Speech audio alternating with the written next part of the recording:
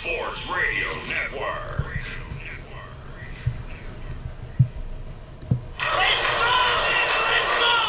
Broadcasting from coast to coast, city to city, coast to coast. It's time for the Ryan Hickey Show on the Worldwide Sports Radio Network. If it's happening in sports, it's being talked about right here. And here's your host, Ryan Hickey. Good Thursday morning. Welcome on into the Ryan Hickey Show right here on the Worldwide Sports Radio Network. Before we go any further, let me just apologize. If you can hopefully not hear it, but I can definitely hear it. There has been incessant drilling going on outside my apartment for, the last 2 hours or so. Nothing like 7 a.m. Forget about the alarm waking you up. A nice jackhammer, driving into the cement ground a few blocks away. That'll definitely wake you up. So I apologize. It has been consistent for the last 2 hours. Fingers crossed it's not too audible on the mic. And hopefully, whatever they're doing, 'cause it has been all week, construction. They are getting closer to being finished and will be done by the time, or hopefully soon while the show is still in the air. So at least we get some peace and quiet in the background of the show. So I do apologize. Thank you for bearing with me there. But the drilling will not stop what is going to be a very fun and loaded show here on this Thursday. We got Baker Mayfield to discuss. We got Jordan Love to hit on. We got the NBA playoffs, baby, starting on up. Well, we won't put the play-in tournament as part of the playoffs. We got some interesting storylines and a lot of pressure going into this postseason for a few players and one specific team. We'll get into all of that throughout the next 2 hours as we go until 11 a.m. Eastern. As a reminder, we are coming to you live, as always, from the Big Italy Pizzeria Studios. Whether it's great pizza, hot heroes, and phenomenal dinners, make sure you check out BigItalyPizza.com to find a location near you. Let's talk Derek Carr and his brand new contract extension that he got yesterday. I don't like it from the Raiders' perspective. I think they made a mistake. And it's not the mistake of giving Derek Carr 3 years. I think the length is actually perfect. It's not a mistake of giving him $121.5 million with that extension.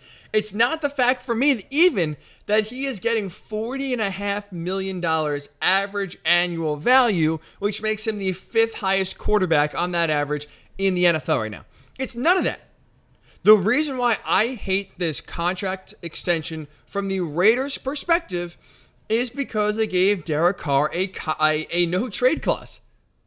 The no-trade clause to me is a massive mistake because what it does is it takes away the most important thing teams need when they don't have an elite franchise Super Bowl caliber quarterback. When you don't have that guy, you need flexibility in order to get that guy. And for me, the no-trade clause the Raiders gave Derek Carr takes away that flexibility Las Vegas needs in case, whether it's through the draft or whether it's through a trade, you are able to land the guy that can take you to the next level. Because like I said, if you don't have the guy, we'll say 10 teams have the guy? So just under a third of the NFL, just about a third of the NFL have a quarterback they feel like they can win a Super Bowl with. Well, the other 2/3 don't have the guy. They just have a guy. When you don't have the guy, you always got to be looking for the next guy, the next franchise quarterback that can get you to a Super Bowl.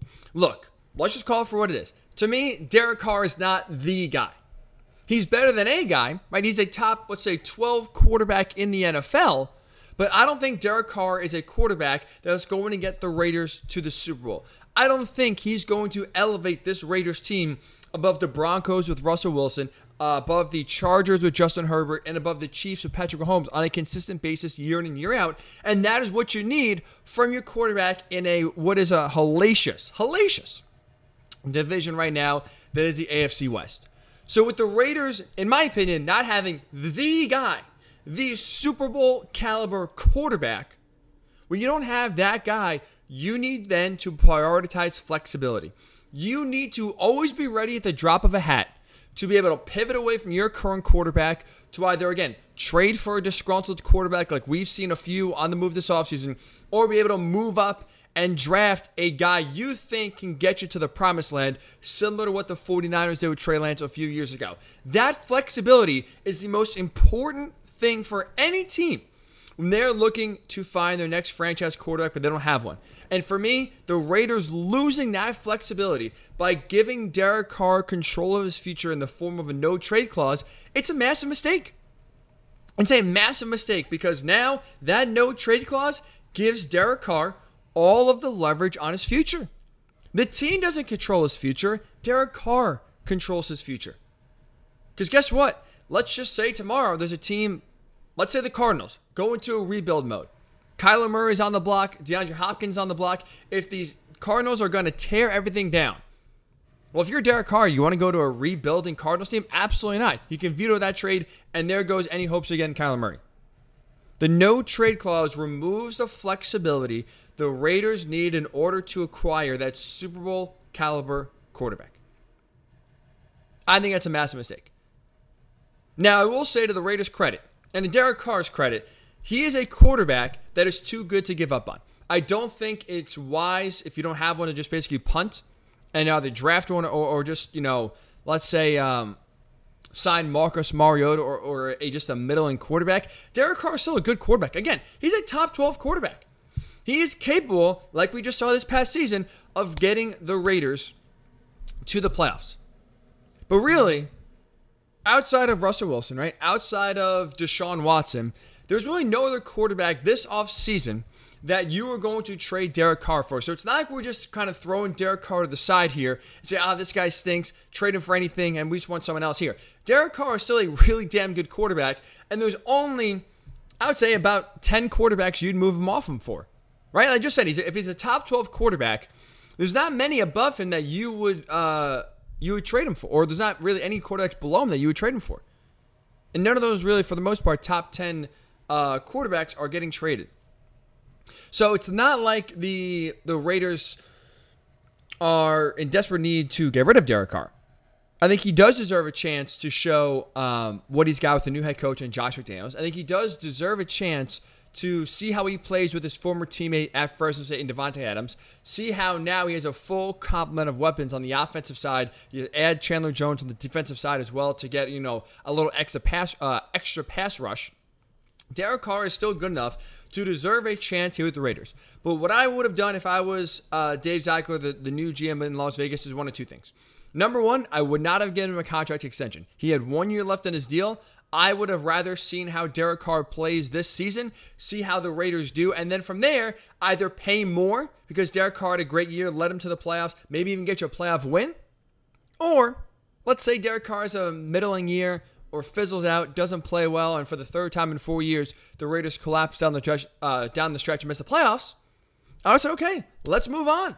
Carr, thanks, but no thanks. You're not a guy that we can truly rely on, and we're going to go elsewhere.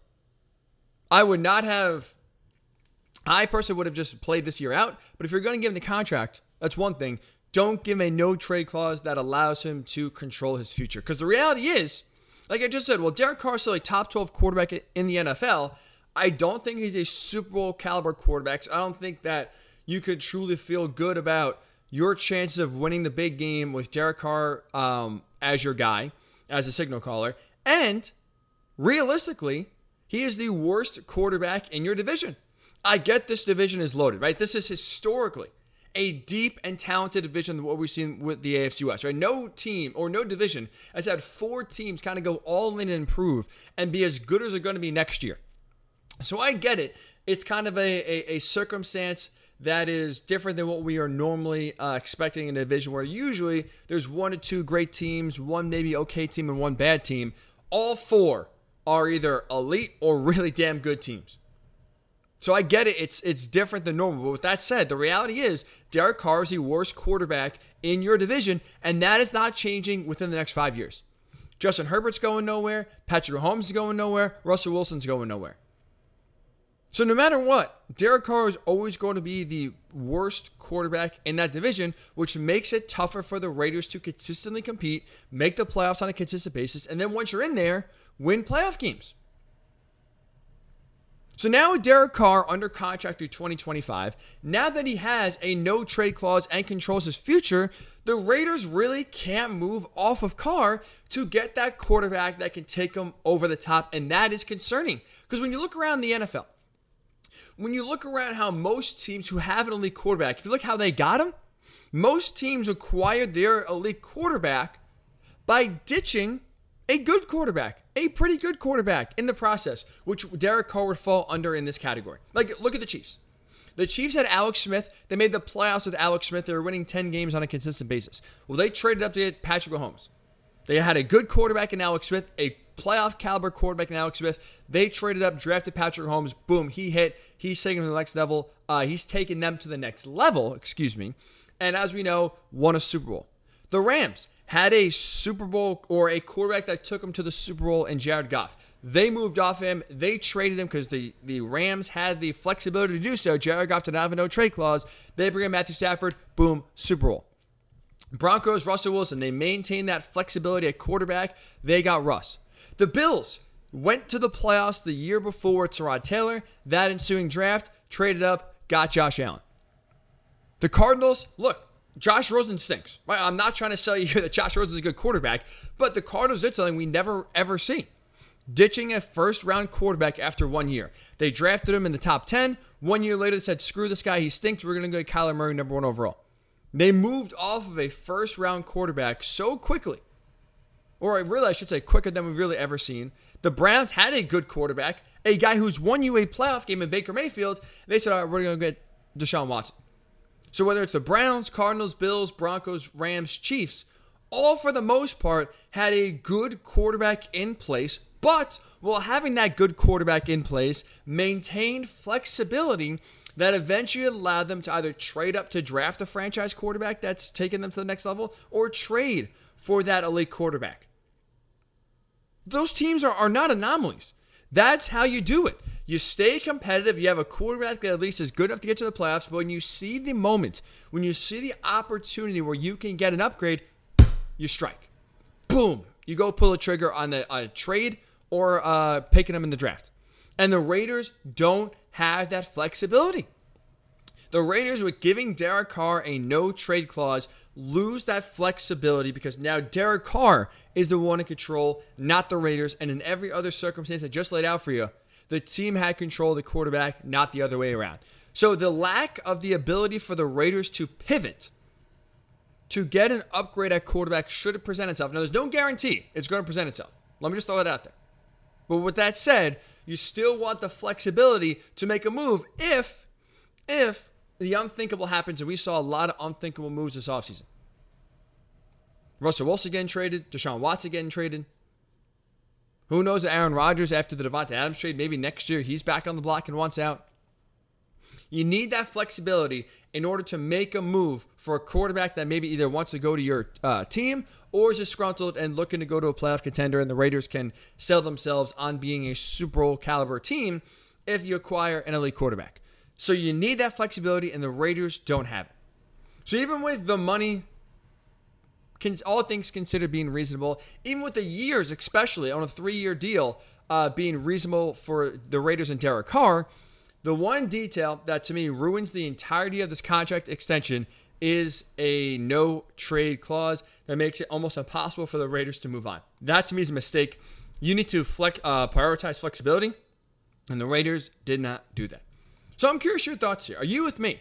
Did the Raiders make a mistake in giving Derek Carr a new contract extension, or do you think it's the right move? I think the Raiders did the right thing in keeping a top 12 quarterback in town for the next 4 seasons and hitching their wagons to Derek Carr. Love to hear your thoughts, whether it's on Facebook or at Worldwide Sports Radio Network. Also, check us out at the Ryan Hickey Show page on Facebook, newly created. You'll be able to, if you throw that a like on Facebook, that is where every single show will be posted. Every single, clip from the show will be posted as well. A lot of show content will now be kind of cycled into the Ryan Hickey Show page on Facebook, so make sure you like us there. Check us out on Twitter at Ryan Hickey Show, at Ryan Hickey Show. Also, WWSRN_radio, and we're on YouTube, Worldwide Sports Radio Network. So love to hear your thoughts here. Did the Raiders make the right move in giving Derek Carr a contract extension? When we return, The NBA playoffs, the official playoffs, start this weekend. I think there are two players and one team that have immense pressure on them more than anyone else, and I really haven't heard anyone talking about these players or team. We'll discuss the three factors, players and or teams, with by far the most pressure on them this postseason when we return. You listen to the Ryan Hickey Show on the Worldwide Sports Radio Network. It's the Worldwide Sports Radio Network. Welcome back to the Ryan Hickey Show, right here on the Worldwide Sports Radio Network.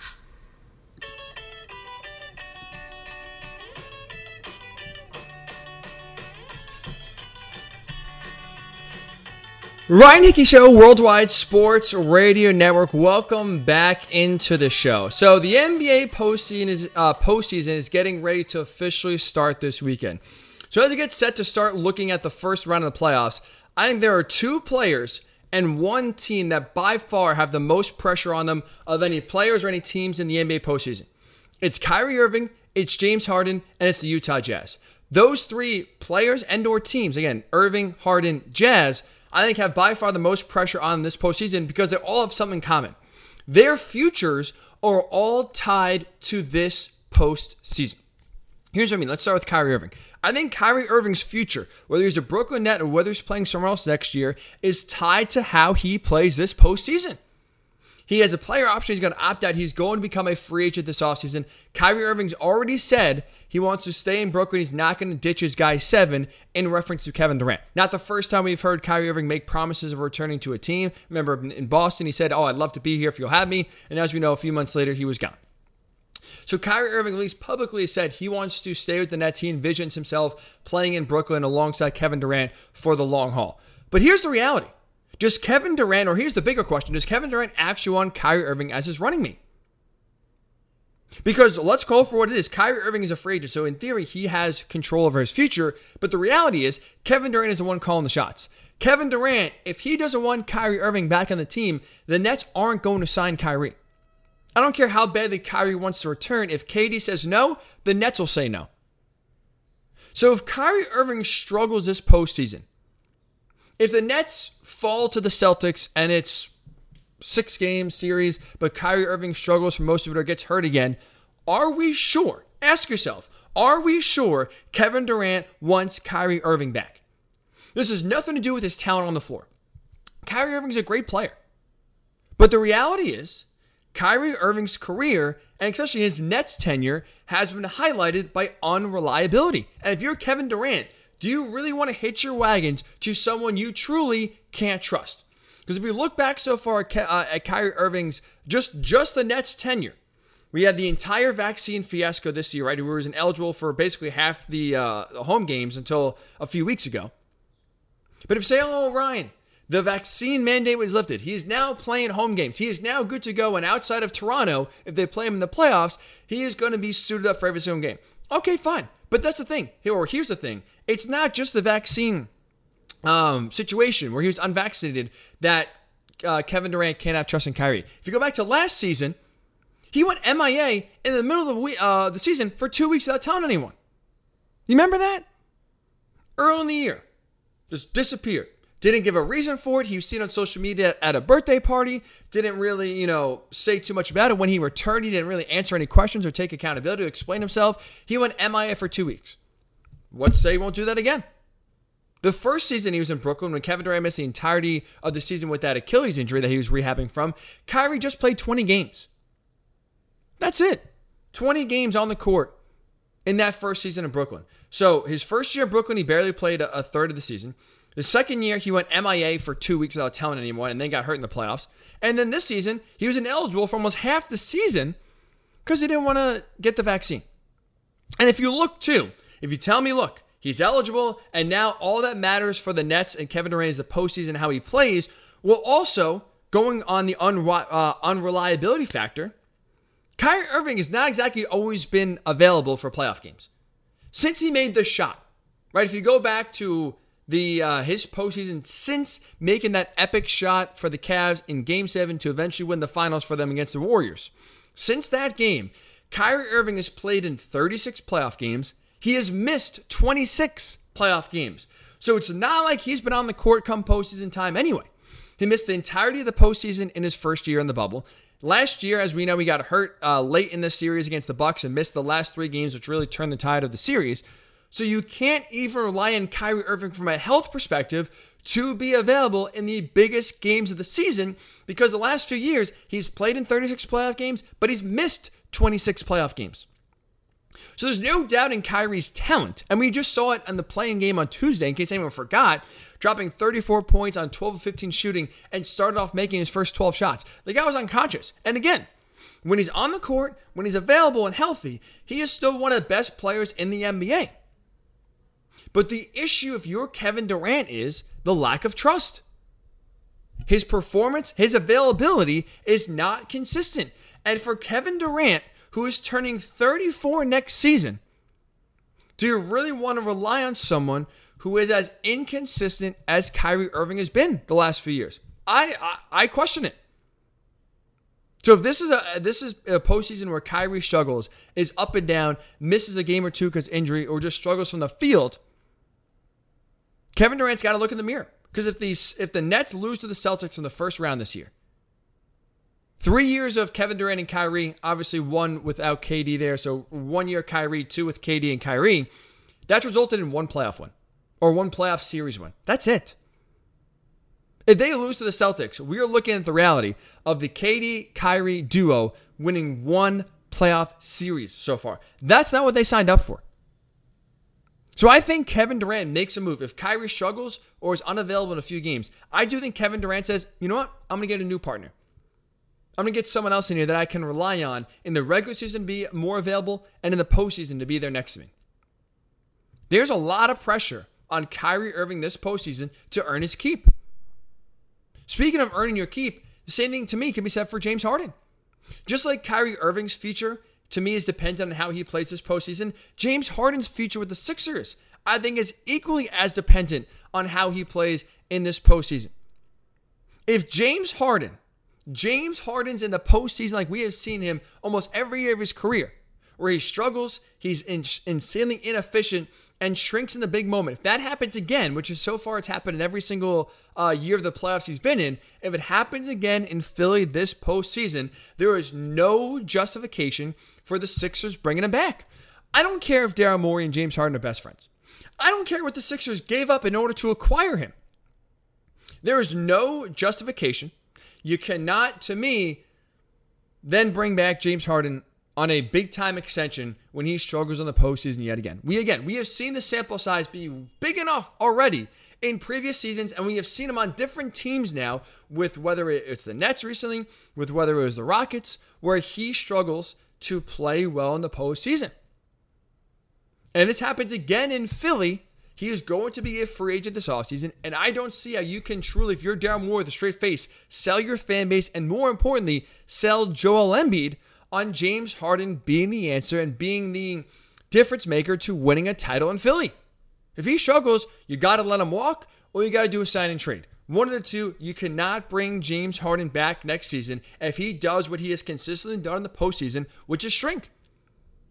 Because if you were Daryl Morey, your obligation is to the team, is to really Joel Embiid. I don't care if you're best friends with James Harden. Joel Embiid's situation is different than most stars. His prime is shorter, right? That's just a fact. We know the injury history for Embiid. Your window is smaller than most star players built around, that teams have in the NBA.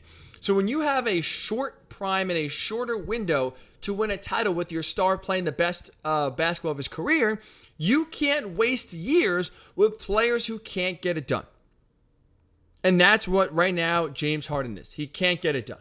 And you look at, too, reportedly, before the trade was even made, Embiid was more pushing for Bradley Beal at the deadline before he got injured than James Harden. He had to be sold on Harden coming to Philly. So if things flop in the playoffs, if Harden struggles and they lose to the Raptors in the first round, I can't see Embiid saying, let's run it back, bring back James Harden. I think he will be on board with bringing in someone else. I think he'd rather see another trade or another signing than having James Harden come back to Philly. So this postseason, I think, is massive for the future of James Harden. If he struggles, I think there's a real chance Philly moves on. Whether Daryl Morey wants to or not, I think you got to put the priorities of Embiid and what he wants first and foremost, and you can't hitch your wagons to a guy in James Harden who's getting older, who's getting slower, and again, as we know, throughout the entirety of his career, has always struggled in the postseason. If we get another classic James Harden postseason performance, I think his time in Philly is over. So Kyrie Irving and James Harden, two players where I do think their futures are tied to how they play in the postseason. And the one team I think that is truly under the most pressure, it's not the Suns, it's not the Bucks, it's not the Nets, it's not the Heat. It's the Jazz. The Jazz, not that they have finals expectations. Really, the Jazz expectations this season is to win a playoff series. That's it. Bare minimum, get out of the first round. If they don't, if they lose to a Luka-less Mavericks team in the first round of the playoffs, big changes are coming. There's no team that's going to blow up their squad more if they have an early postseason exit than the Utah Jazz. I'm telling you right now, if the Jazz lose to the Mavericks in the first round of the playoffs, big changes are coming. Whether it's trading Rudy Gobert, whether it's Donovan Mitchell forcing his way out, whether it's trading both and starting over, big changes are coming in Utah if they lose in the first round yet again. And especially big changes are coming when you look at now the break they are getting with Luka Doncic's injury. Right now, that calf injury that he suffered, the calf strain that he suffered back on Sunday, the last game of the regular season, has really left the Mavs in a bind here. His status for Game 1 right now is uncertain. Adrian Wojnarowski yesterday on ESPN was basically saying that it's unlikely he's going to play for Game 1. Calf injuries, calf strains, usually, right, it depends on the player and it depends on, the severity of the injury, which we do not know yet. The Mavericks have not released the severity yet. But usually it's, 2 to 3 week injury before things start to get better. So 2 to 3 weeks is halfway into round 1. So if Luka can't play early on in the series, and if you're the Jazz, you get a break by missing the best player on the Mavs and one of the best players and one of the best playoff players in all of the NBA, you got to win that series. Because even if he returns, even if Luka plays Game 1, he's nowhere near 100%. He's going to be limited. So you got to take advantage of one of the best players in the NBA, either missing time or not being 100%. The Jazz got to capitalize. You have to win that series. I'm telling you, big changes are happening if they don't, because if you look at right now, the past few years, if Utah loses this series against the Mavericks, it's the third heartbreaking postseason collapse in a row. You can only take so much pain before, the definition of insanity kicks in and you're doing the same thing over and over and over again without changing anything. If you go back to the bubble, they're up 3-1 on the Nuggets, blew that. Blew a 3-1 lead to the Nuggets in the bubble in 2020. Last year, you're the number 1 seed in the NBA. Second round of the playoffs, taking on a Clippers team that has never in their history been to a conference finals, and they lose Kawhi Leonard in Game 4. The series is tied 2-2, and the Clippers lose Kawhi Leonard to an ACL injury that we know he later needs surgery for. You cannot lose Games 5 and 6, and that's exactly what the Jazz did. And blew a 25-point lead in Game 6 to end their season. You talk about a heartbreak. 3-1 lead blowing that is bad enough. Then the next season, when the Clippers lose their best player in Kawhi Leonard, you lose the next 2 games without him to get yourself eliminated from the playoffs. There is nothing that could justify right now the Jazz running things back if they, for the third season in a row, lose a heartbreaking series and lose a series to which one of the best players on the opposing team is hurt. No other team is that much on the line. Right? You look at the Nuggets. Are the Nuggets blowing things up if they lose in the first round to the Warriors? No. Are the Warriors blowing things up if they lose in reverse to the Denver Nuggets, who are shorthanded in the first round? No. Suns are not doing anything. The Sixers, like I said, I think would move James Harden, but it's not like they're tearing it down. They're not going to trade Embiid. They're not going to just completely go into a rebuild. Bucks aren't changing. The Heat aren't making drastic moves. Name whatever team. The Nets aren't making too many drastic moves. No team is going to look different from right now, this time to next season, more if they lose than the Utah Jazz. The Jazz right now are the only team that are in a true serious situation where things will be blown up on that team if they lose in the first round. No other team has that pressure to get out of the first round more than the Utah Jazz this season. So when you look around as the NBA playoffs get set here to start, I think by far the two players with the most pressure on them to perform are Kyrie Irving and James Harden. Because both of their statuses for next season, I think, are contingent upon how they play in the playoffs. If Kyrie Irving struggles, I think Kevin Durant says, you know what, I got to go. Time to cut the cord. Let's get someone else in here that's more reliable.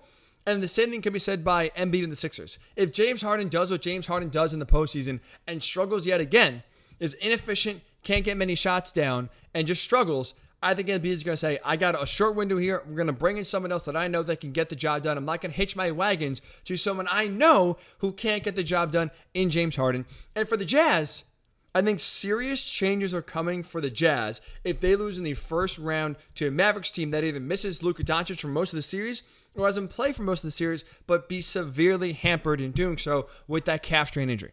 So by far, the most pressure is the Jazz, to me, team-wise, in the playoffs, and then the two players, James Harden and Kyrie Irving. How about yourself?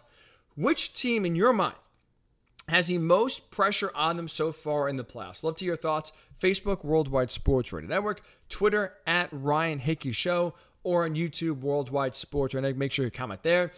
And which player, in your mind, has the most pressure on him? Is it Chris Paul, who doesn't have a ring, who arguably right now, looking at least the West, has the best chance to get back to the finals? And I think right now the Suns have the best chance to win the finals of any team. They are my finals champion. Is it Chris Paul to finally get that ring? Is it Kyrie Irving? Is it James Harden? Or is it someone else? Love to get your thoughts again on Facebook, Twitter, or YouTube. Who is the most pressure on them, team or player?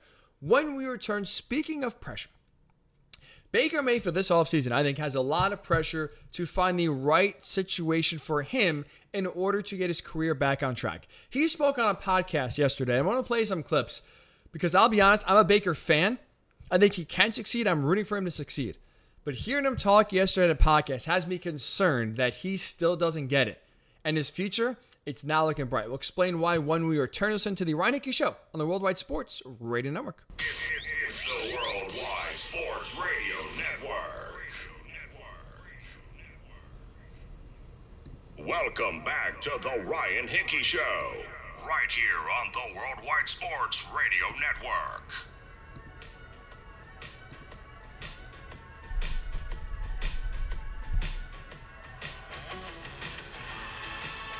And welcome back into the Ryan Hickey Show on the Worldwide Sports Radio Network. I'll be honest, I'm a Baker Mayfield fan. I think he's gotten an unfair shake at times in Cleveland. I think he is better than he, for the most part, gets credit for. And I do think Baker Mayfield is a quarterback if the situation around him is right. I'm not saying he's leading a team to the Super Bowl himself, but if he's in the right situation, I do think Baker Mayfield can be a successful franchise quarterback, and I do think he can lead a team to a Super Bowl ideal. He needs a situation to be around him that is very good, but again, I think Baker is still a Super Bowl caliber quarterback. With that said, though, the one thing that right now is hurting Baker Mayfield, the one thing that's, I think, going to really hinder his ability to have success moving forward is his attitude. I think Baker Mayfield really, since the entire Deshaun Watson interest even started from the Browns, I think personally he's handled this all the wrong way. By basically wanting out of Cleveland before a Deshaun Watson trade was even made official, to kind of now, yesterday he was on a podcast, which we'll play a few clips here in a second, about him kind of talking about his future. I think Baker Mayfield's attitude right now is the biggest thing that's hurting his success moving forward. I want to play for one example here, what he said yesterday about his future. Right? He was on a podcast called You Never Know, and he was asked, hey, what is kind of your future looking like in your mind? Do you think, where will you be playing next season? Here's Baker's answer. This would have been about a week and a half ago. I would have said Indianapolis. Seattle, I mean, it'd probably be the most likely option. But even then, and where you're sitting, you don't give a... I'm ready for the next chapter. All right, so he says Seattle is the most likely option. Was it convincing? Absolutely not. But the reality is Baker Mayfield's looking at this the wrong way. If Baker wants to become a successful franchise quarterback again, which he does, playing for the Seahawks in 2022 is not how you're going to accomplish that. The Seahawks right now are tanking. The Seahawks don't have a lot around the quarterback position right now that gives Baker, if he was to go there, a chance to succeed. I think they're going to trade away DK Metcalf. I don't think right now they are in the interest of winning. I don't care what Pete Carroll and John Snyder say. What they have done, their actions speak louder than words. Right now, their actions show you they are looking to tank. So going to Seattle, just because right now Drew Lock is a quarterback in Seattle and it gives you the best chance to get back on the field in 2022, I don't think is the right attitude for Baker Mayfield, because for him, he should be worried about, I think, and more importantly, prioritizing going to the right destination. And that is, to me, the Tampa Bay Buccaneers. I think right now being a backup for the 2022 season makes more sense for Baker than going to a bad spot like the Seahawks just to get back on the field as quickly as you can. Because if you go to a team like the Buccaneers, which I think is the perfect team for Baker right now for 2022, think about it. You have 1 year left in the deal. So you go to Tampa, you back up Tom Brady. You learn some humility. You are able to improve your game from literally the best quarterback to ever play the position. So you get a little humble, you improve your game, you kind of earn some brownie points along the way by sitting behind Tom Brady. You get that boost, that clout that will kind of improve your stock just by being associated with Brady. And then from there, I mean, to me, it's a guarantee Tom Brady's leaving Tampa Bay next season. Whether it's to retire again, whether it's to go play for the Dolphins, there's too much smoke and too many stories linking Tom Brady to the Dolphins this offseason that have kept popping up. For me, when Tom Brady's a free agent after the season, it makes it almost impossible to think he's not going to Miami next year. I think he is. So by hook or by crook, I think Tom Brady's going to be out of Tampa Bay next season and will either be a Dolphin or be retired. So Tom Brady leaving the Buccaneers next season opens the door for Baker Mayfield to take over, be the quarterback. Because if you look at it right now, Tampa Bay with their signings, right, signing Chris Godwin to a long-term deal, signing Leonard Fournette to a long-term deal, having a lot of other younger players signed for longer deals, this is not a team that's going to burn it down, let's say, when Tom Brady leaves. They are still going to be in the interest of winning and still have a solid core built that is going to mean the Buccaneers will be a sustainable winner even when Tom Brady leaves. So if you're Baker Mayfield, you have an awesome opportunity to step in for Tom Brady in 2023, take over a team that is still by far the best team in the division, take over a team that is still one of the top teams in a weak NFC, and have some familiarity with the offense to where you are able to have success. Look at right now the trend for a few teams. Look at what the Saints did. The Saints, or Jameis Winston, I should say, went to the Saints in 2020. He served as Drew Brees' backup. He sat behind Drew. Jameis was the former number 1 overall pick. That's a reality check to go to a team which you know you're going to be the backup. Jameis did it, sat behind Drew Brees for a year, and what happened? Drew Brees retired. Guess who was inserted as a starting quarterback in 2021? Jameis Winston. He gets hurt. Guess who's reinstated and reinserted as a quarterback for 2022? Jameis Winston. The Saints went with familiarity because Jameis Winston knew the team, knew the playbook, knew the system. So even though you have a new quarterback, the adjustment is not as drastic. Baker Mayfield can do the same exact thing. Former number 1 overall pick, sit behind Tom Brady, learn the system, and put yourself in a situation where you are the most likely successor for Tom Brady and take over a team that is still ready to win, still ready to have success, and should win their division, and will be still one of the top teams and one of the top Super Bowl contenders in the NFC in 2023. So Baker Mayfield right now, in his mind, in talking about the Seahawks and saying it's the most likely destination, is prioritizing starting. That, to me, is a mistake. Baker Mayfield should not be focused on going to a destination where he can be the starter right away in 2022, because most of those teams that are interested in him playing right away are not very good. Don't have a lot around the quarterback position right now. So I would rather, if I'm Baker Mayfield, take a step back. Go to a situation like Tampa Bay where you can be the backup, kind of build your reputation back up, learn a few things, improve your game, and then take over for Tom Brady when he inevitably leaves next season and get yourself back on track to become a real franchise quarterback. Don't prioritize playing. Don't get yourself beat up. Don't go to a bad team in Seattle that has no offensive line, no run game, and I think still most likely no number one receiver in DK Metcalf, and kind of have your stats look bad and have your play be bad because there's nothing around you. Baker's a quarterback, admittedly. While I think he can have success and be a Super Bowl caliber quarterback, he needs help. He is not a quarterback that can really carry a team and elevate them past their potential. So with not a lot around Baker in Seattle, he's not going to turn that team into a magical 10-7 team. That's just not happening.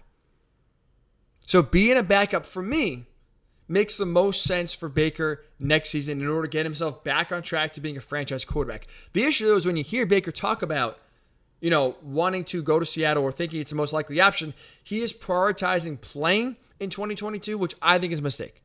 I think it's more harmful than helpful.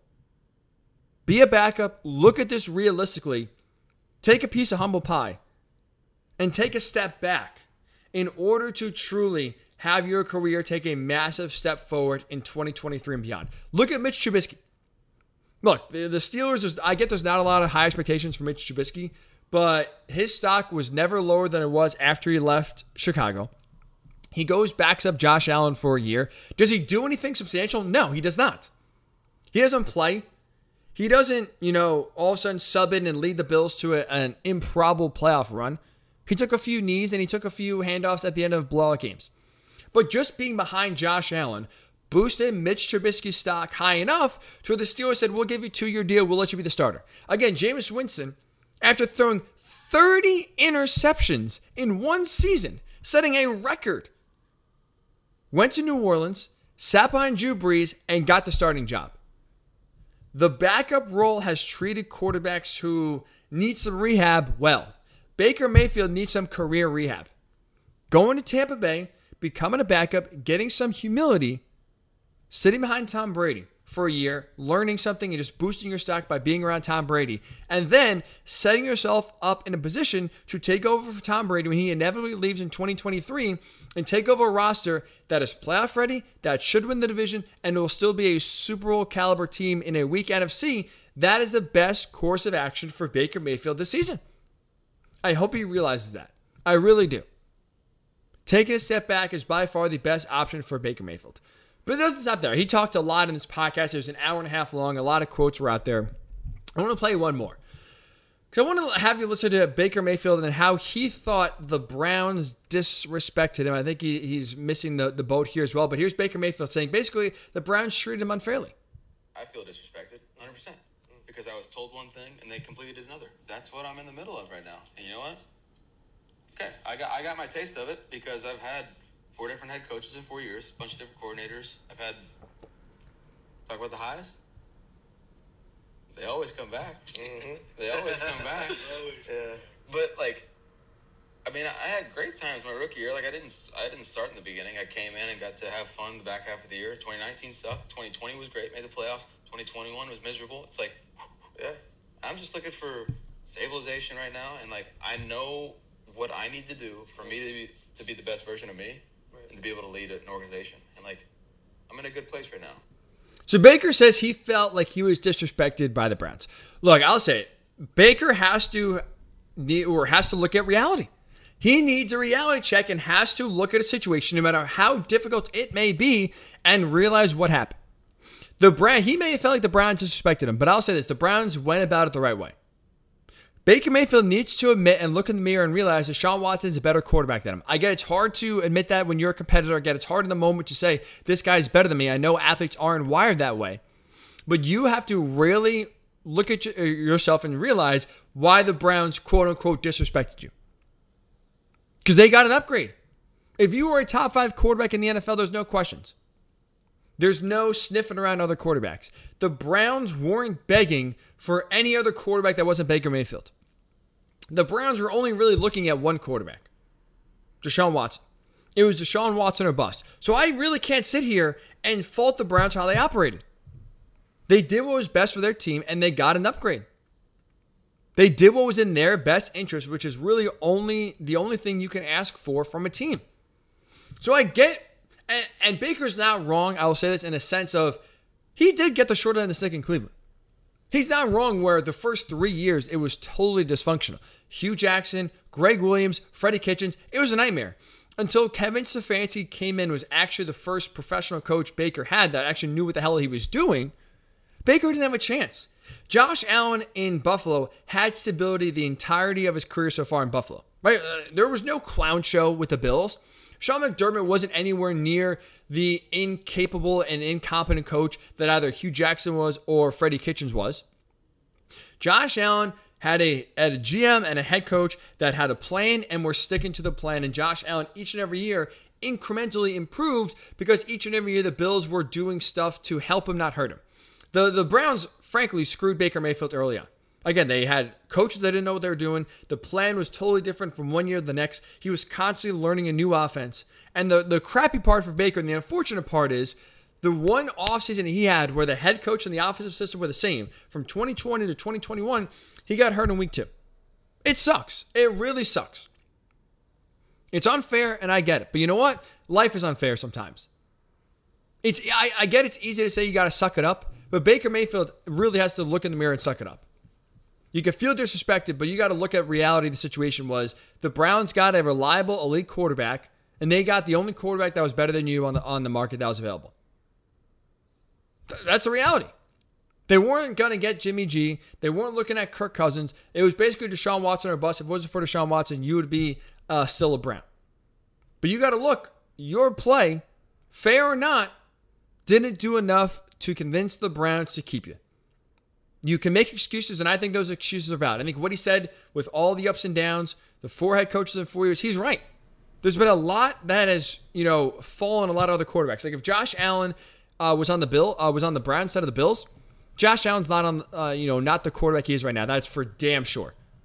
He is nowhere near an MVP quarterback. He is nowhere near the consistent quarterback he has developed into in Buffalo if he was taken number 1 overall by the Browns.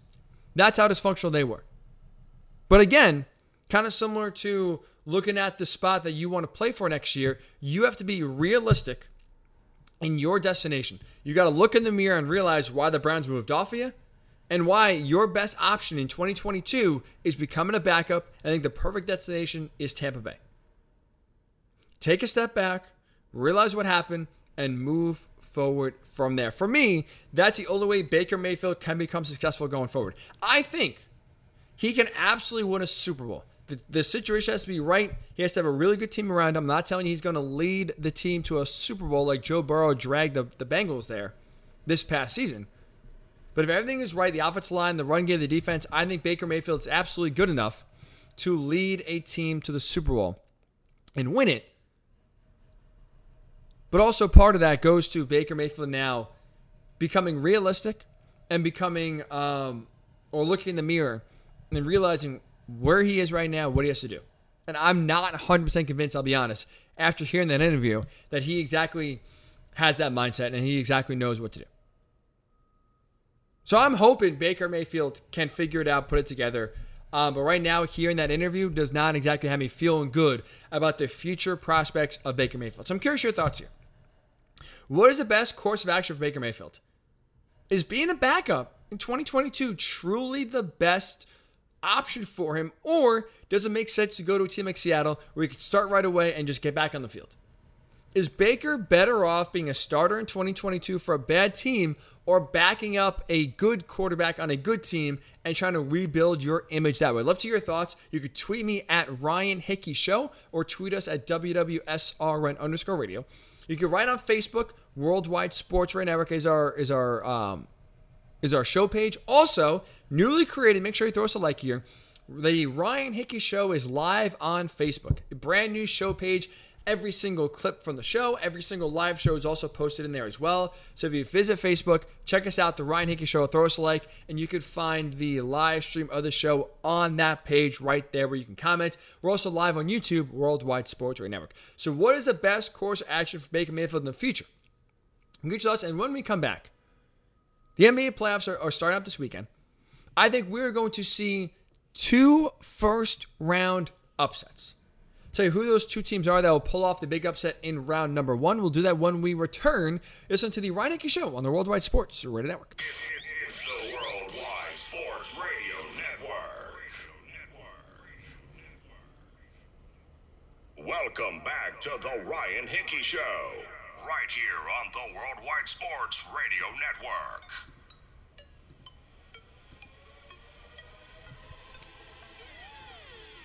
Alrighty, the NBA playoffs are set to start up. The real playoffs as we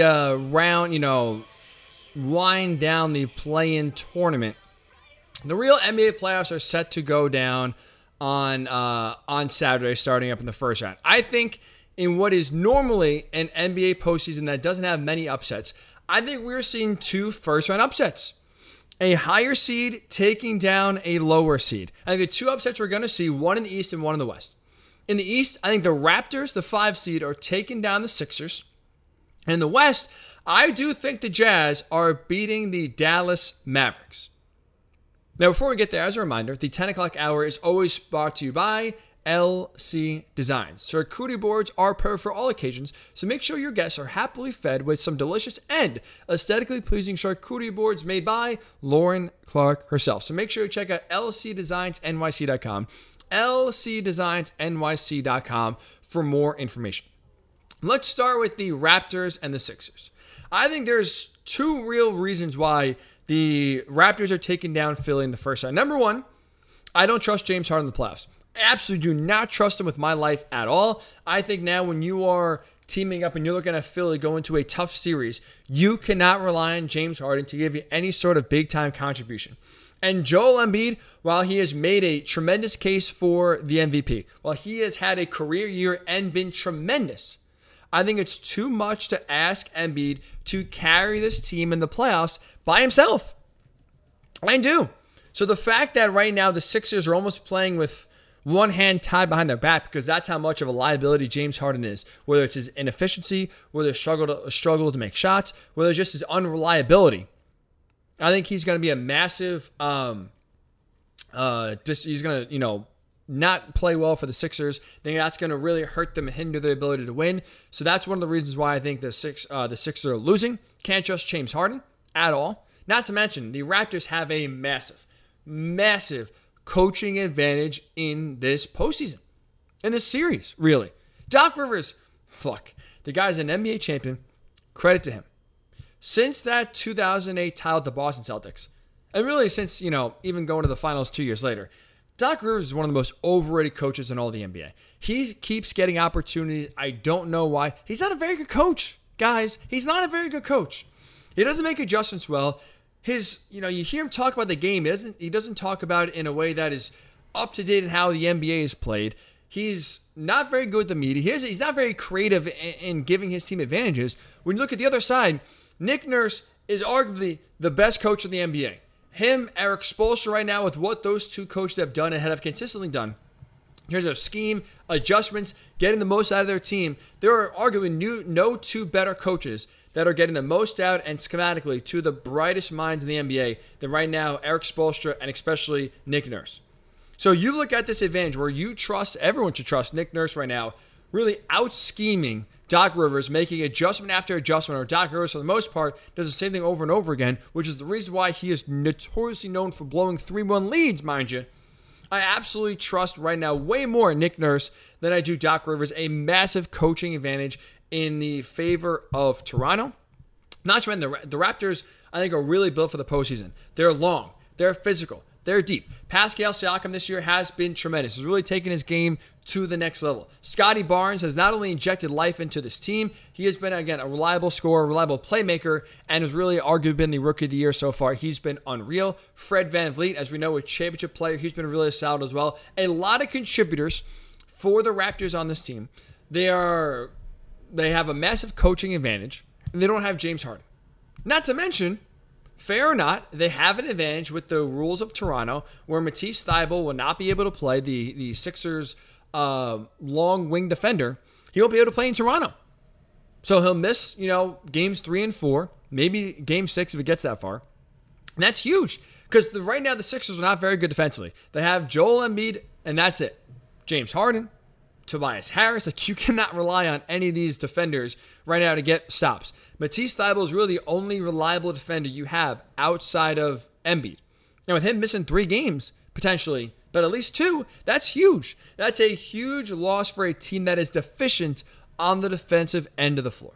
So I think for all those reasons, we are seeing the Raptors take down the Sixers in the first round of playoffs, and it's going to set off a chain of events. I think Doc will be fired. I don't think James Harden will return for the Sixers. It is going to set the city ablaze, that is for sure. Raptors taking down the Sixers. And I think the Jazz, as a 5 seed, are also beating the 4 seed in the Mavericks, with both upsets being a 5 over 4. Again, not that outrageous or that, going out on a limb. But honestly, the only reason why I'm picking the Jazz in this series is because of Luka Doncic's injury. That's it. Calf injuries can be very fickle. It could be a week. It could be 3 weeks. We have no idea. We don't know the severity of Luka's calf. All we know is that it's confirmed to be a calf strain. It seems very unlikely that he's going to play in Game 1. I'd personally be shocked right now with the way things are trending if he plays. And if he does play, reality is he's not going to be 100%. He's not going to be anywhere near 100%, and that's going to hurt his impactfulness and his ability to take over a game.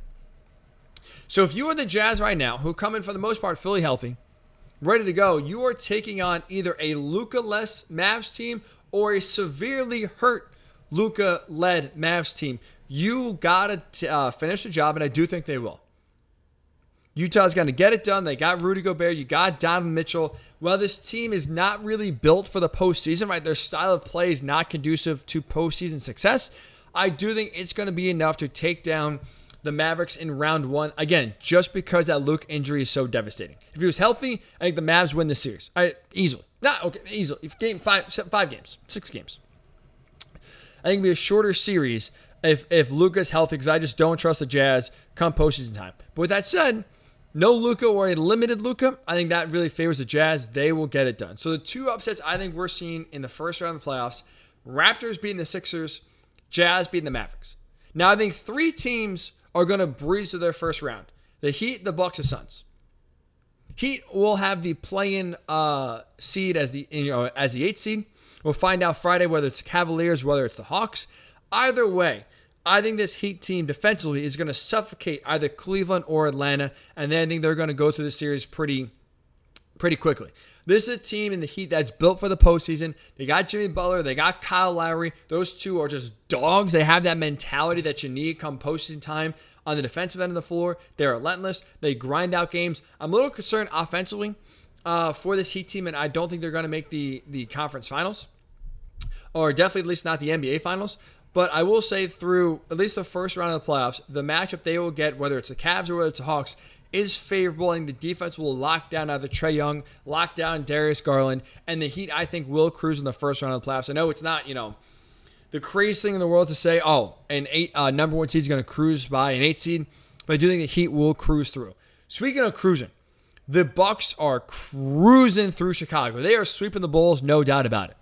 You look at this Bulls team, we can't even call them frauds anymore because they have hit the skids, and their record-wise, which was one of the tops in the NBA, is really kind of fallen off a cliff the last 6 weeks or so. But the Bulls have done something very impressive. They have lost every single game they have played against a good team. Literally every single one. They have played 19 teams this season that have either been in the top 3 in the East or top 3 in the West. The Bulls' record in those 19 games against either top 3 teams in the East or West, 0-19. 0-19. Literally, not one win against a top 3 team in the East or West. As we know in the NBA, players sit a lot. Teams just have off nights. You're coming off back-to-backs. There is enough variance in the NBA in the regular season in one regular season game to win one. I mean, hell, the Thunder have, beaten some of the best teams in the NBA.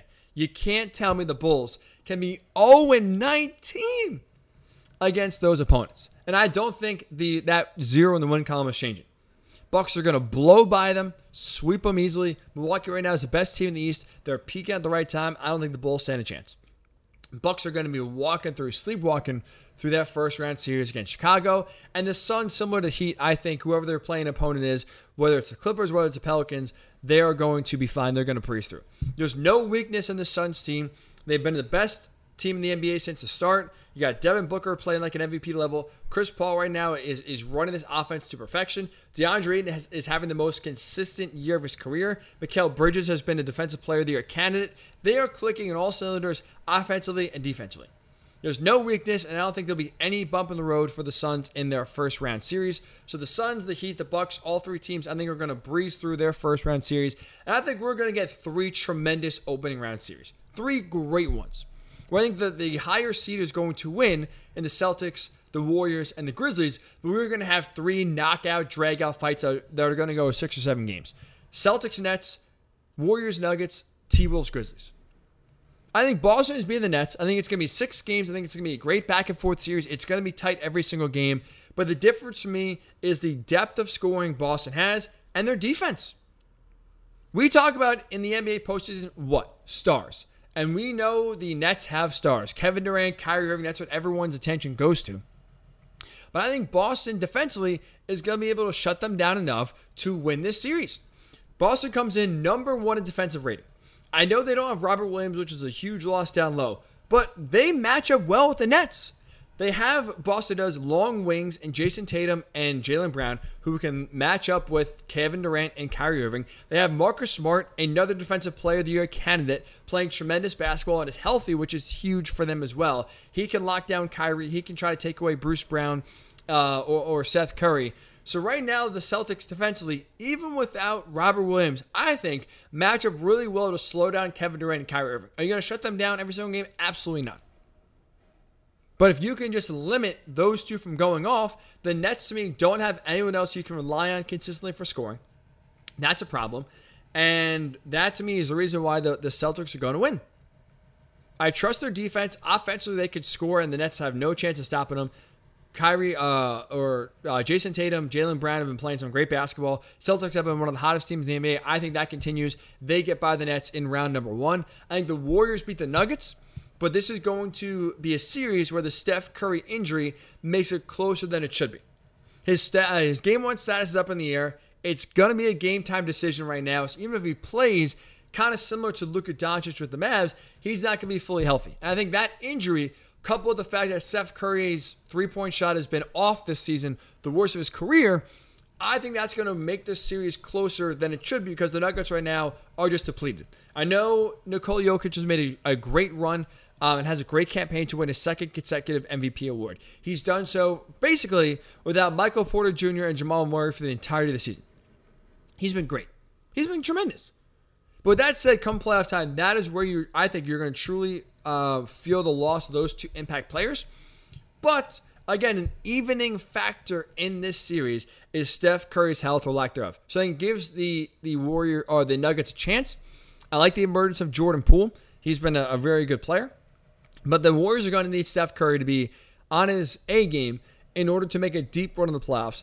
But with that said, I think they still have enough, even if Steph is limited and even misses a game or 2, to get by the Nuggets. But that injury is going to make this series longer than it should be. I have the Warriors in 6. I think Steph does return and does play game 1, but he's going to be a little iffy with that foot, a little rusty as well. I think that injury is going to make this series an entertaining one, but closer than it really should be if Steph was fully healthy. And what I think on paper right now is going to be the most fun series in terms of excitement, in terms of fan engagement, in terms of just yapping on the floor. Grizzlies Timberwolves is setting up to be one of the most exciting and dramatic first round series we're going to have in this opening round playoff. Memphis, I think, wins in 6, but it is going to be fun because both teams are young, both teams love to chirp, and both teams got some serious swag. Now, the Grizzlies are led by Ja Morant. All season long, they have been, I don't say cocky, but they have, let's say, been talking a big game and backing it up. They're not afraid of anyone. They're not afraid to tell you that they're not afraid of anyone. They talk smack. They back it up. Their home court in Memphis has been tremendous all season long. The fans love this team. It has been a lot of fun watching this Grizzlies team kind of grow up in front of our eyes this season, led by Ja Morant. But on the other side, kind of equally in terms of smack talk and crowd and belief, is the Wolves. Like, they're no slouches either. We saw it, in case you haven't watched a lot of Wolves games, we saw it just on display Tuesday night in the play-in against the Clippers. That crowd was raucous. It felt like Game 7 of the finals. I know a lot of people were clowning the Timberwolves for how they're celebrating after beating the Clippers. That has been an organization, that's been a team, that's been a fan base that has suffered through a lot. They've seen a lot of losing. They have caught a lot of L's. I have no problem with them celebrating, even though I will admit it was funny as hell seeing everyone clown them and kind of pretending that, making fun of the Grizzlies or making fun of the Timberwolves for celebrating like they won the finals instead of just making the playoffs. But with that said, though, they got a reason to be fired up. And again, that emotion that they play with, the emotion that they showed on Tuesday night, is what they bring into the series every single night. Patrick Beverley is one of the best agitators in all the NBA. He gives that team, that Wolves team, an edge that we saw kind of really be put on display Tuesday night. Anthony Edwards plays with a chip on his shoulder and kind of plays to show everyone up. Karl-Anthony Towns has no problem kind of running his mouth and chirping to other opponents as well.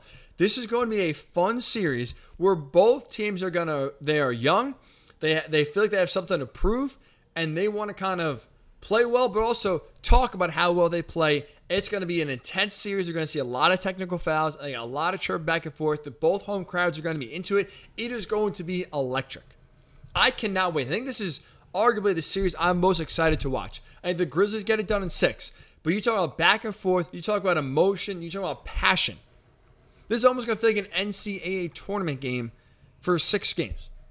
It's going to be that intense, that passionate. It is going to be a lot of fun. Grizzlies do win, but man, am I excited.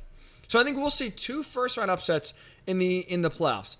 I think the Jazz are taking down the Mavericks, 5/4. I think the 5/4 in the East is going down as well. Raptors taking down the Sixers. So I'm curious your thoughts here. Let's hear them on Facebook, Worldwide Sports Radio Network, Twitter at Ryan Hickey Show or WWSRN_radio. Which team is pulling off an upset?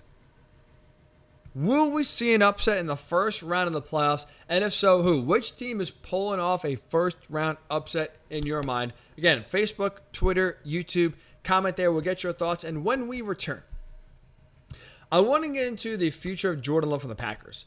They made a massive mistake in the handling of their young quarterback. I'll tell you what that mistake was and why when we return this into the Ryan Hickey Show on the Worldwide Sports Radio Network. It's the Worldwide Sports Radio Network. Welcome back to the Ryan Hickey Show, right here on the Worldwide Sports Radio Network.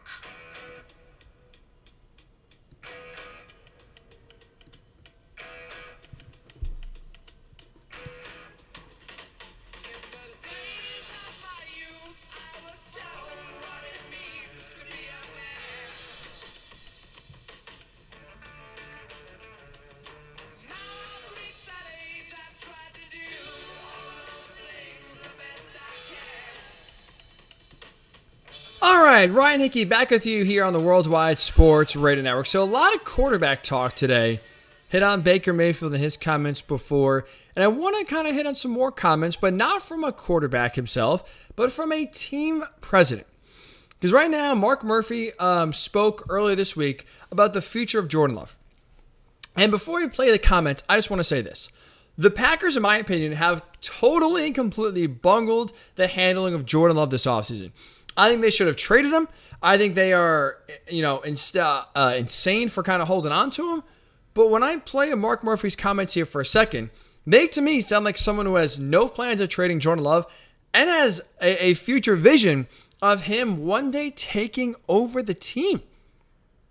This sounds like Jordan Love is going to be the heir to Aaron Rodgers whenever he does retire. Take a listen to what Mark Murphy said on the Tom Grossi podcast earlier this week when talking about the future of Jordan Love. Yeah, I think this preseason is going to be very important for him, and we think he can be a good player, but we haven't really seen enough. And, Sure. So I think this preseason will be good for him, and he's a talented player. I know that's the decision to draft him has been questioned by a number of people, but it's such an important position in our league that investing in future assets at the quarterback position is. Well, I mean, look how they said the same thing when we drafted Aaron. All right, so a lot there from Mark Murphy, and the last part to me cements the fact that the Packers are going to hold on to Jordan Love through the entire 5 years he's under contract so far of his rookie deal. They said the same thing When we drafted Aaron Rodgers, Mark Murphy referencing when the Packers drafted Aaron Rodgers back in 2005 with Brett Favre still on the roster. As we know, Brett Favre played 3 more seasons after they drafted Aaron Rodgers. But the situations here are totally different. Number one, because Brett Favre was wavering and thinking about and talking about retirement every single year, while Aaron Rodgers has only talked about playing into his 40s and playing longer, not shorter. With that said, though, the Packers still drafted Jordan Love, and you heard Mark Murphy say towards the end of the clip, it's always important to invest future resources into the quarterback position. So for me, when you hear Mark Murphy talk, whether it's referencing the Aaron Rodgers draft, whether it's saying you want to invest in future options for your quarterback, or basically openly downgrading your quarterback's value, right? Him saying earlier in the clip, we want to see Jordan Love more. We think he could be good, but we haven't seen enough yet. If you were truly trying to trade Jordan Love, you were not saying that. You were not painting him out to be a question mark. Instead, publicly, you are painting him out to be a known commodity, which is a good quarterback if you were in the market for trading him. So I think they should have traded him. But hear Mark Murphy talk, there is no indication, and there's no motivation from the Packers to trade him. But I think that's a massive mistake. Like keeping Jordan Love on the roster for another 2 to 3 years and basically having him be the heir apparent, taking over for Aaron Rodgers when Aaron Rodgers does retire, I think it's a bad move. It's a massive mistake because Jordan Love is a dead weight to this team. Jordan Love really serves the Packers no good, and here's what I mean by that. When you make the decision to bring back Aaron Rodgers, when you sign him to the extension that they did, you are, in essence, selling your soul to win a Super Bowl within the next 2 or 3 years. So you have to do, if you're the Packers, in bringing Aaron Rodgers back, everything possible to ensure this team is ready to win a Super Bowl. And keeping a rookie quarterback on the team instead of trading him as a valuable asset only hurts the Packers, not helps. Because when you look at his value, when you look at the Packers, trying to put themselves in the best position possible to succeed, when you trade away Davante Adams, you need now a replacement. I know they got a first and second round pick back from the Raiders, but you need as many assets as possible in order to make your team as good as you can. To the Packers' credit, they have been successful, very successful, in drafting and developing players, right? That's really basically been their model of consistency for really the last few decades. So if you are a team that is usually drafting very well, wouldn't you want to have the most draft picks available to at least build and surround Aaron Rodgers with good young talent? And the way to do that is not only by trading away Davante Adams, which they had no choice if you listen to the Packers to do, but also trading Jordan Love. Because Jordan Love's value is never going to be higher than it was this offseason. And we went into an offseason where there was a lot of teams that needed a quarterback, but there weren't many options to get a good quarterback. Right? You had Russell Wilson and Deshaun Watson, really the only 2 elite bona fide stud quarterbacks that were traded. You had teams that were desperate and then decided to take a risk on Mitch Trubisky, take a risk on Jameis Winston, take a risk on Marcus Mariota, take a risk on Drew Lock, take a risk on Carson Wentz for the 3rd time if you're the Commanders. There's a lot of average to below average quarterbacks that were moved, whereas if you look at Jordan Love, I bet you almost every one of those teams I just listed, the Steelers, the Seahawks, the Saints, the Panthers, depending on what they do in the draft, the Falcons, the Commanders, all would have taken Jordan Love over the quarterback they eventually signed or traded for. So you have a lot of desperate teams in need of a quarterback without a lot of options out there. The quarterback draft class this year is weak, so you don't have many teams kind of lining up their draft in order to find the next franchise quarterback. Maybe the Panthers, maybe the Seahawks are teams that are, could take a quarterback, but there's not a lot of teams that are dead set on taking a QB this draft. So Jordan Love's value for his age, being only a 3rd year in the league or going on his 3rd year in the league, the fact that there weren't a lot of good quarterbacks out there, and the fact that the draft class was weak, by far this was the most valuable Jordan Love was going to be, so you would have gotten the highest return. I've talked in the show in the past about getting a 1st round pick. I mean, maybe I was reaching a little bit, but I think they could have gotten some good value trade-wise. Second-round pick, maybe 2 2s, etc. Because Jordan Love still is a first-round pick, and he has promise. And he's still young on a cheap contract. So you could have gotten assets to put around Aaron Rodgers, whether it's the receiving core, whether it's on the defense, whether it's offensive line reinforcements. You could have, for a team that drafts really well, gotten extra draft picks to ensure Aaron Rodgers, has the tools he needs to succeed. Or get those extra draft picks and trade them away for a known commodity like a DK Metcalf. Like another receiver that could be on the block. So you could have used those draft assets to either trade for a player or draft a player that could be there for the long haul. Instead, the Packers are holding on to Jordan Love in the hopes, in the thought that he is going to someday replace Aaron Rodgers, and they are willing, it sounds like according to Mark Murphy, basically ride through the entirety of his rookie deal in order to do that, and that is a massive waste. Like, if you look, when you re-sign Aaron Rodgers again to a 3-year extension, right now, the last thing Green Bay should be worried about is the future. When you sign Aaron Rodgers to that 3-year extension, you keep Aaron Rodgers in a Green Bay uniform, you are now dead set on trying to win a Super Bowl. That is the only goal. Nothing short of that is considered a success. Aaron Rodgers wants to win, and by signing him and keep him there, you want to win as well. I know the Packers have always been an organization that has one eye in the future and one eye in the present. That's the reason why they drafted Jordan Love in the first place. They wanted a succession plan in place in case things went sideways because they clearly did not see the MVPs or the back-to-back MVP seasons that Aaron Rodgers did have coming. So they were worried about instead the future when now you have another option or another chance when Aaron Rodgers signs a deal to ditch the future and worry about the short term right here and now. Having a succession plan for Aaron Rodgers 3 years down the road does the Packers no good in terms of winning a Super Bowl right now. So keeping a quarterback, a valuable asset on your roster when you could have gotten draft picks back, to me, is a massive waste of resources. There's no hope, there's no reason right now to be thinking 5 years down the road. Hoping Jordan Love pans out. Because guess what? If Aaron Rodgers sees the duration of a 3-year contract and then retires, well, guess what? Jordan Love's going to be out of his rookie deal, and then you're going to have to make a decision and give Jordan Love some sort of extension without seeing any play from him, without even really knowing whether he can be the successor or not. Mark Murphy just said it. They don't know what they have in Jordan Love. Now, either he's telling the truth, and they truly have not seen enough in practice, which is a little concerning, or in the preseason, which is also a little concerning, to decipher whether Jordan Love can be the guy or not, or Mark Murphy's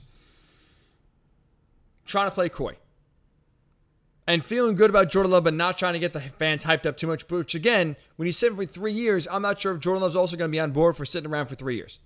So if you're forced to trade Jordan Love next year, his value goes down. And if you want to keep him for 5 years, you're going to have to give him a new deal without knowing what he is or if he's any good. Like, what if they see more in the preseason and he stinks? And he's not good.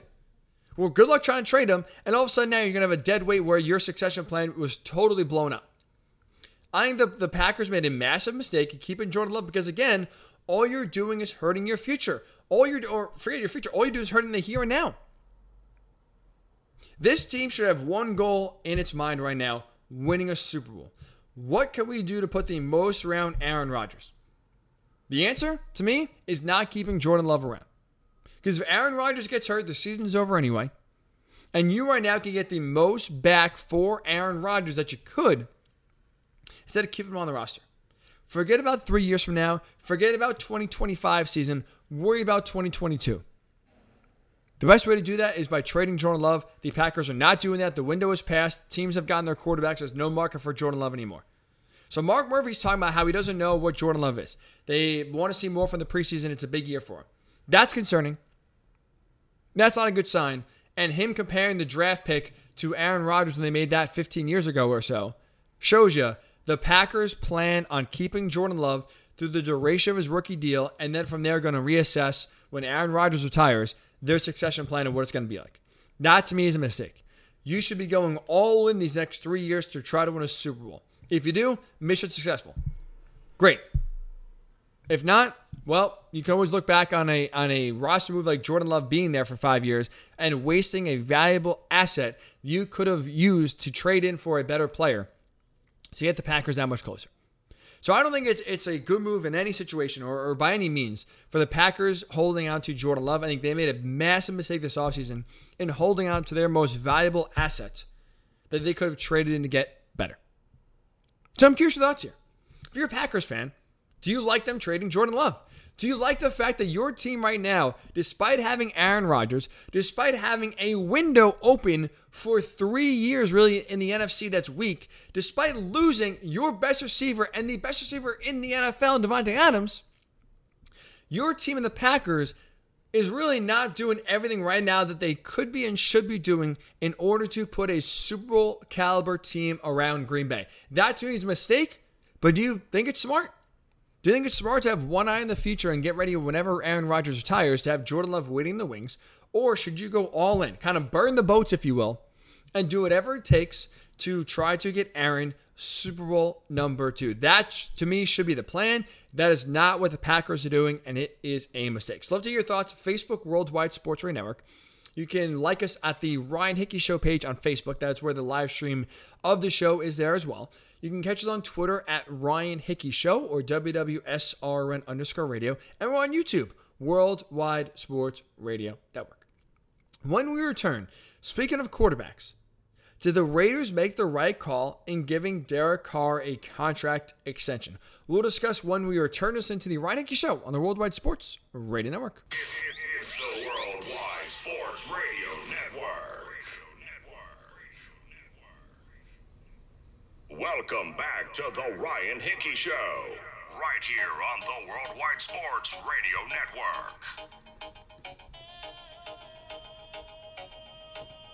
Oh yeah, we are grooving here on a Thursday morning. Welcome on into the Ryan Hickey Show on the Worldwide Sports Radio Network. I want to get into Derek Carr's contract situation here. I think it's a bad deal for the Raiders for one massive aspect. I'll get to that in 1 second here. But I do at least want to discuss some breaking news that possibly could be forming here in the NBA. There is a report on the future of Ben Simmons, and it seems like Ben Simmons actually could make a return in the playoffs for the Nets. Now, according to Brian Windhorst of ESPN, there is a thought and there's a report out there that Ben Simmons could make his Nets debut as soon as Game 4 of the first round of the playoffs for the Nets, which would be in Brooklyn taking on the Celtics. Now look, if he plays, honestly, first of all, I think it's a mistake for the Nets to play Ben Simmons. The guy hasn't played in a year. The last time Ben Simmons was on the court, as we know, he passed up a dunk and basically just melted on the court in the playoffs against the Hawks. We've had so much drama about Ben Simmons, whether it's his mental health, whether it's his actual health with his back, forcing his way out of Philly.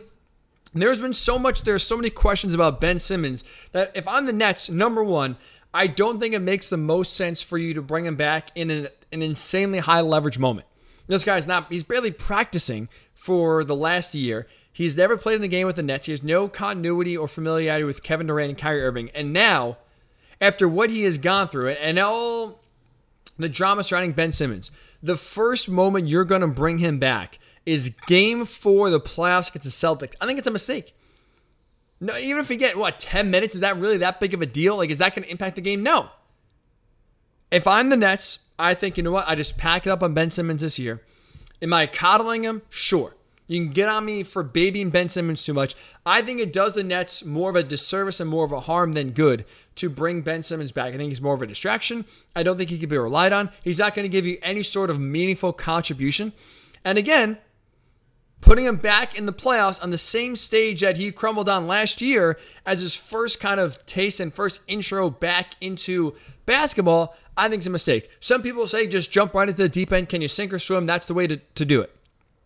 When it's a player like Ben Simmons, I would say I would rather kind of go in the shallow end first. I'd rather ease him back, have him play next year, get his legs under him in the regular season, and then work his way back to the playoffs. I think going right from 0 to 100, right from not playing. Okay, here's Game 4 of the playoffs, which if it's 2-1 Boston, let's say a pivotal series, or 2-1 even Brooklyn, a pivotal game in Brooklyn, game 4 to really swing the tide of the series one way or another, I don't feel great about Ben Simmons being on the court and contributing in a meaningful way. I know what you're going to say. He's only playing defense. He's only there to rebound. And in reality, and in theory, that's true. Because you have scorers in Kevin Durant and Kyrie Irving. And offensively, you really don't need Ben Simmons to do a lot. But him coming in cold without any practice, without really any sort of play, I think is a mistake and won't benefit the Nets. I think it'll only hurt him. So I wouldn't play him, but there's a report from Brian Windhorst saying that Ben Simmons could make his return to the Nets lineup as early as game number 4, so keep our eye on that. So a long ways away, and it's a report saying as soon as game 4. So it's not even saying it's definitive. We'll get there. It's basically going to be game by game, but we can rule out Ben Simmons for the first 2 games of this series against the Celtics. I wouldn't bring him back if I am the Nets. Speaking of bringing back, the Raiders brought back Derek Carr. They gave him a 3-year contract extension. I think the deal's a mistake for one reason and one reason only. You gave him a no-trade clause. I hate the no-trade clause for the Raiders because what it does is take away the one thing the Raiders need desperately at the quarterback position. That is flexibility. Derek Carr, to me, is a good quarterback. He's a top 12 quarterback. He's not elite. He's not a guy, I believe, you could win a Super Bowl with. So with that said, when you don't have the guy, and I don't think the Raiders have the guy, well, the one thing you got to be doing then is always looking to find the guy. Always put yourself in a position to be able to acquire the guy. And that is flexibility. And right now, by taking or giving Derek Carr a no-trade clause, you are giving Derek Carr all the leverage. You are giving basically Derek Carr control of his future, and with him being under contract through 2025, he's going nowhere anytime soon. So the Raiders now, I think, limit themselves in terms of being able to upgrade if an upgrade should present itself either in the draft, like we saw what the 49ers do when they trade up to draft Trey Lance, or with a trade like we saw the Browns do in ditching Baker Mayfield for Deshaun Watson, or like the Broncos did in acquiring Russell Wilson. You got to leave yourself flexibility in order to be able to upgrade and pivot from your good quarterback to a great quarterback. When you look around the NFL, right, we know teams like the Chiefs have an elite quarterback. We just saw Matthew Stafford win a Super Bowl. We know Josh Allen has really, developed into one of those, one of the best quarterbacks in the NFL. Deshaun Watson has been like that. Now the Browns have him. When you look at teams with an elite quarterback, those 10 teams, right, that have that franchise guy, that Super Bowl caliber guy you feel good about, almost all of them acquired that guy in the same way. Whether it's through the draft or whether it's through a trade, all of those teams moved off of a good quarterback in order to get the upgrade for a great quarterback. The Raiders don't have that flexibility. Like, for example, the Chiefs. The Chiefs had Alex Smith. They were a perennial playoff team. They always had 10 wins every single year. Well, the Chiefs said, you know what? We need an upgrade. We're going to go draft Patrick Mahomes. They moved up in order to draft Patrick Mahomes. They were able to trade Alex Smith a year later, and as we know, they've been off and running, have been looking back since. The Rams got to a Super Bowl with Jared Goff. They said, this guy is not enough. Let's go trade for Matthew Stafford. The Bills went to the playoffs with Tyrod Taylor the year before. What did they do the following draft? They traded and got Josh Allen. They moved up, they traded, they got Josh Allen. The Cardinals, they had Josh Rosen, who stunk. But how often do we see a team give up on a first-round top 10 quarterback after just 1 year? Never, right? We never see teams ditch first-round quarterbacks that early. Well, the Cardinals had said, see you later, Josh Rosen. 1 year, we're going to get Kyler Murray. The Browns had Baker Mayfield. If you want to chalk up, and I would, 2021 to injuries and him being better than what he really showed on the field last year, this is a guy who won you a playoff game for the first time in 26 years. They moved off of him for Deshaun Watson. In every single case, the Chiefs, the Rams, the Bills, the Cardinals, the Browns, they had the flexibility at the quarterback position, whether they had to eat some money or add extra draft picks to sweeten the pot. They had the flexibility to, when an upgrade presented itself, to move off of their good quarterback to go get a great one. The Raiders don't have that flexibility. With Derek Carr having a no-trade clause, they can't move him freely. Derek Carr controls his future, whereas the Chiefs are able to move Alex Smith, the Rams are able to move Jared Goff, the Browns will eventually be able to move Baker Mayfield, those teams had flexibility to get a great quarterback in the building. The Raiders don't have that, and I think that's a mistake. Not having that flexibility when an upgrade presents itself to go get that quarterback that truly can take you to a Super Bowl level that I don't think Derek Carr can take you to, I think is a big mistake by the Raiders, and why this deal and giving Derek Carr a 3-year contract extension with a no-trade clause is a mistake. I think it's a mistake. I think the Raiders erred right now on the side too much of Derek Carr, where you should have given yourself number one priority should have been flexibility. You want to give him the contract extension without the no trade clause? Fine. Derek Carr is a good quarterback where you can't give up on it. Like, he's too good to give up on. So going to the last year of his deal, I don't hate the extension in just terms of whether it's a 3-year deal, which I think is the perfect length. Even though $40 million per season I think is a little high, but as you know, the going rate for quarterbacks is only going up. Derek Carr is not going to settle for anything less. Okay, fine. If it was a 3-year deal at $40 million on average per season with no trade clause, I'm sitting here giving, the Raiders praise and Derek Carr praise. I think it's a win-win on both sides. Because you still maintain that flexibility while also keeping a really good quarterback in tow that can still get you to the playoffs on a consistent basis. But that's not the case. The no trade clause for me ruins this extension for the Raiders because they lose what I think is the most important thing teams need when they don't have the guy at quarterback. And that is the flexibility in order to one day trade for the guy, which they don't have. Raiders, I think, made a mistake in giving Derek Carr the no trade clause because now Derek Carr is in control of his future, not the team. I don't think the Raiders are a Super Bowl team. Derek Carr is still the worst quarterback in the AFC West. Mistake by Las Vegas in terms of hitching their wagons to Carr through 2025. So that'll do it for this edition of the Ryan Hickey Show right here on the Worldwide Sports Network. I really appreciate all of you guys tuning on in and making us a part of your morning. Very excited. Opening day, the home opener for the Mets is tomorrow. So I will be there in person. I'll make sure to give you some feedback. Check out my social media at Ryan Hickey Show on Twitter and Instagram. We'll give you some live looks from what is going to be a raucous crowd at Citi Field for sure. It'll be a lot of fun. Cannot wait. But enjoy the weekend. We got the NBA playoffs underway starting on Saturday. We got a lot going on in the world of sports. So we'll be back on Monday to break it all down. So between now and then, have a great weekend. As always, stay safe, stay sane, and we'll talk to you on Monday right here on the Worldwide Sports Radio Network.